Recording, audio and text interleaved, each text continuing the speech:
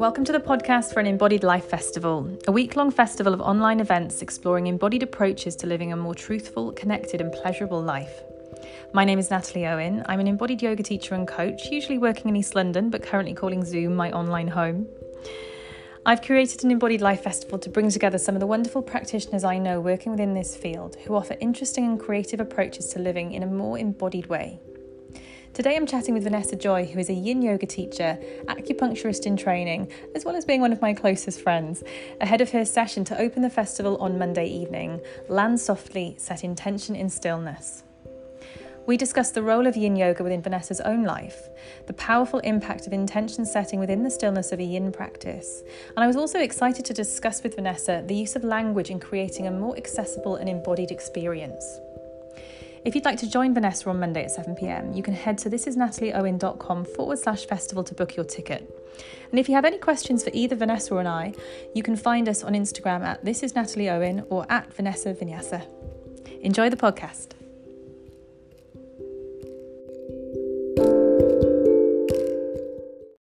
Hey babe, how are you? Good, how are you? I'm all right, thank you. So this is my first podcast. I'm very excited that you're the first guest. Well done. So you're opening the festival on Monday night with what I know is going to be a beautiful session around kind of arriving into yin. We'll do a bit of journaling. There'll be some intention setting. I know it's going to be a lovely session because I've done it with you before. But for the benefits of people listening who might not have practiced with you before, do you want to maybe like chat through what you're going to do and maybe like a little bit about what you do in general and what you're kind of bringing from your work into the festival? Yeah, so, well, basically, my trajectory through yoga in the past sort of 5 or 6 years I've been teaching has gone from quite a sort of strictly dynamic or vinyasa-based background, just progressively towards yin, which I feel is my true sort of nature. Yin, for me, sort of became an opportunity to be still in a world that just seems so chaotic, particularly in London. There's just like so much going on all the time. Yeah. And I found even going to classes myself, I was just seeking an opportunity just to close the doors to everything and just be with my thoughts and have an opportunity to meditate and holding space for other people in my classes. So yin became more than just doing these sort of longer held postures. And if you haven't done yin before, we kind of come into lots of different passive postures on the floor, anywhere up to 5 minutes each. So it's a very, very slow moving practice. And then I think that's also just a great time to drop in sort of greater points of perspective that we can reflect on. Like I'm studying Chinese medicine. So a lot of the philosophy or musings that I draw on are from these ancient traditions like yoga or Chinese medicine. So there's just so much to work with. There is. Oh, sorry. Go for it. No, just because I'm so familiar with your teaching, there's so much I want to jump in and add. But I think one of the things I love most about your yin classes is that kind of other layer of thought, or you kind of refer to as rumination, like the possibility, like the having the space to be able to explore an idea whilst in stillness. Thank you. Yeah.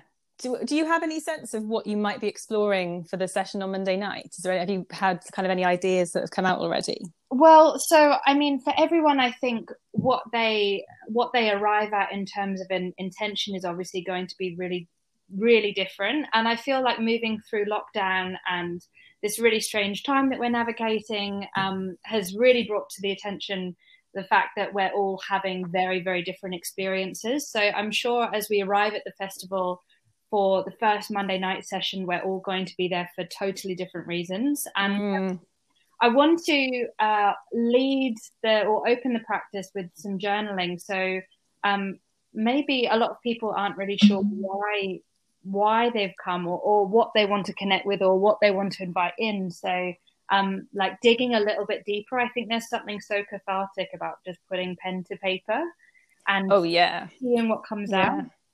I know you feel the same because you do so many amazing journaling workshops. Yeah, it's always just it always amazes me sometimes, even within things that I'm working with and I'm teaching and I'm conscious of, still put pen to paper and something new comes out. Mm. In both times I've done this workshop that Vanessa's running. I've done it twice, and both times really significant intentions were set for like the following 6 months of my life that they're still present in how I'm making my decisions now on like a daily or weekly basis. So it really is so powerful. And I particularly love the way in this session that you're going to combine journaling and that opportunity to kind of self-explore and for things to pop out and these intentions to pop out, with then a period in stillness afterwards to let it land. Because sometimes I find with if you're just journaling, you can kind of write in your diary, you can go through some prompts, you have that awareness in the mind, and then you carry on with your day or the rest of your life, and it doesn't always have that chance to land in quite the same way. Do you find that? Well, yeah, and I think what's important for me is creating like a deeper connection with that intention, that just internalizing it and just thinking about it like once or twice and maybe coming up with a word, but actually creating a stronger and a deep connection with that thing that you're trying to call in, because it can manifest in so many ways, or it can have so many different say if you're calling in joy, like you might think of it in a really two-dimensional sense, but it can come up in like so many different ways in your life, and such a variation or spectrum within that singular experience. So just like having the opportunity to like contemplate that within the yin practice, and really almost like you're shouting with your whole being, just like, yes, I'm ready for this thing. Yeah, and I love that idea of like moving beyond the two-dimensional into the three-dimensional. I think that for me is the crux of an embodiment practice. When it goes from being an idea to an experience, like you said, like if joy is something that you're working with, not just kind of thinking about that as a word and as an idea, but to take some time to like think about, what does joy feel like in the body? I remember in one of your sessions you kind of asked what color. I think joy was one of the words that came up for me, I think. Or maybe it was when I was like, I had fun come up as a word, and you asked about the color, and this color yellow like erupted from somewhere. And I remember for like a few months afterwards I kept buying yellow things. I love that idea of it. It's something two-dimensional coming to life. Yes. Becoming more embodied. I also wanted to touch on the role of language, because I think for people who do know your teaching, everyone I know kind of enjoys your classes. They'll always say, "Oh, I love her voice. I love her use of language." It's such a wonderful talent that you have to transform these ideas into something more embodied via the use of language. So I was just kind of wanted to, that's not even like a fully formed question, but I'd be interested to just hear your thoughts on on what you think about the role of language within an embodied experience, or within the context of a yin practice, or tell me about language within the context of what you do. Well, thank you. I think it's something that's kind of like sprung out quite spontaneously from my teaching, and I've always done a bit of writing just of my own, whether it be journaling or just like writing small pieces. I've always loved the written word. I think what can be really interesting within a class is, once I started teaching and becoming familiar with holding space for people, is just using the like nuance of words and language can like utterly change the atmosphere in a room.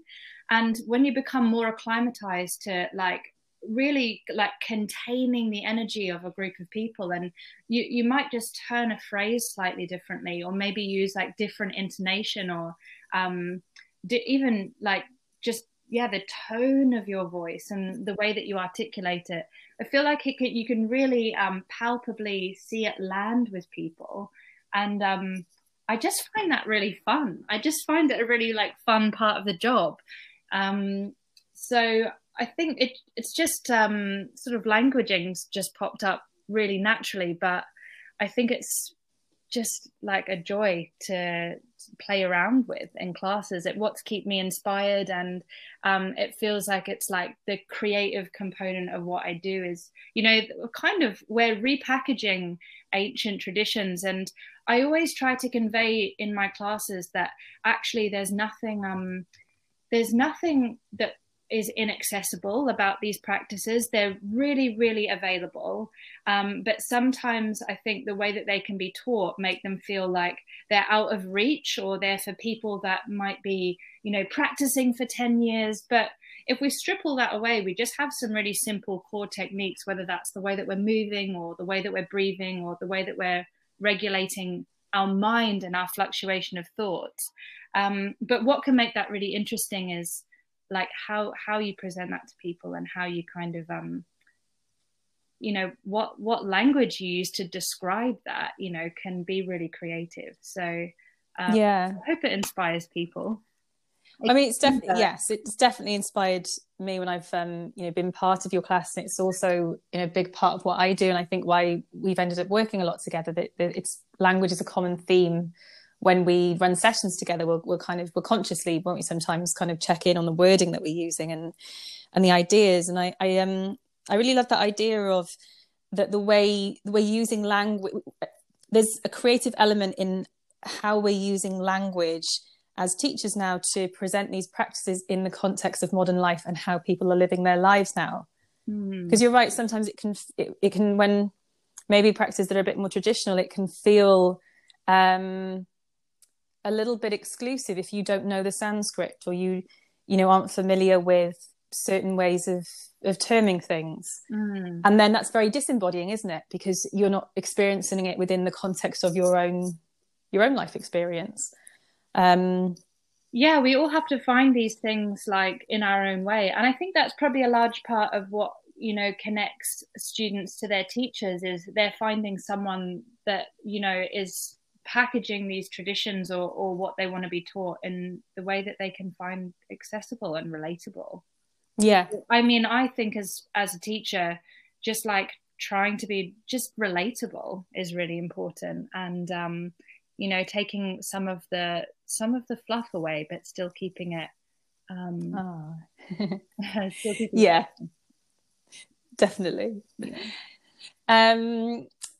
Well, lovely. I've really enjoyed that chat. I mean, we had many chats about all these things, but I've really enjoyed that in a slightly different way today. I can't wait to see the festival.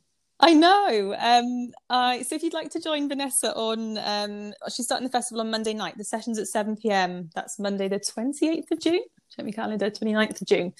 But it will be on demand until the 12th of July. So if you're not around on Monday, but you're still keen to join the festival and do Vanessa's session, you can grab yourself a ticket, and that'll be available until the Sunday of the following week.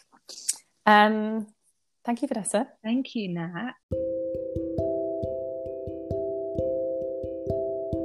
That was lovely. Thanks so much to Vanessa for joining me. I hope that's given you a bit of flavour for what to expect from Monday night and the festival as a whole. Honestly, I am so excited myself as a practitioner to be taking part. All of the facilitators are so creative and talented and passionate about what they do. I know there are going to be some real moments of magic within this week. The festival runs Monday the 29th of June to Sunday the 5th of July, and all sessions are available on demand until Sunday the 12th of July. So if you're not able to join something next week live and you'd really like to see it, you've still got a week or so to do it. Tickets are a sliding scale, pay what you can, £20 to £40, and that ticket includes access to all the sessions. You can book your ticket at thisisnatalieowen.com/festival, and there's a free digital goodie bag for the first 30 tickets, and at the moment there are still some of those left, so if you're thinking of coming, book soon if you can. If you'd like to follow Vanessa, you can do so at Vanessa Vinyasa on Instagram, or you can find her vanessajoyyoga.com for more info on her classes. Coming up on the next few episodes of the podcast, I'll be chatting to Alice Jackson, where we dive into the practice of pleasure, and Radha Mystery on the role of loving self-acceptance on the journey of healing.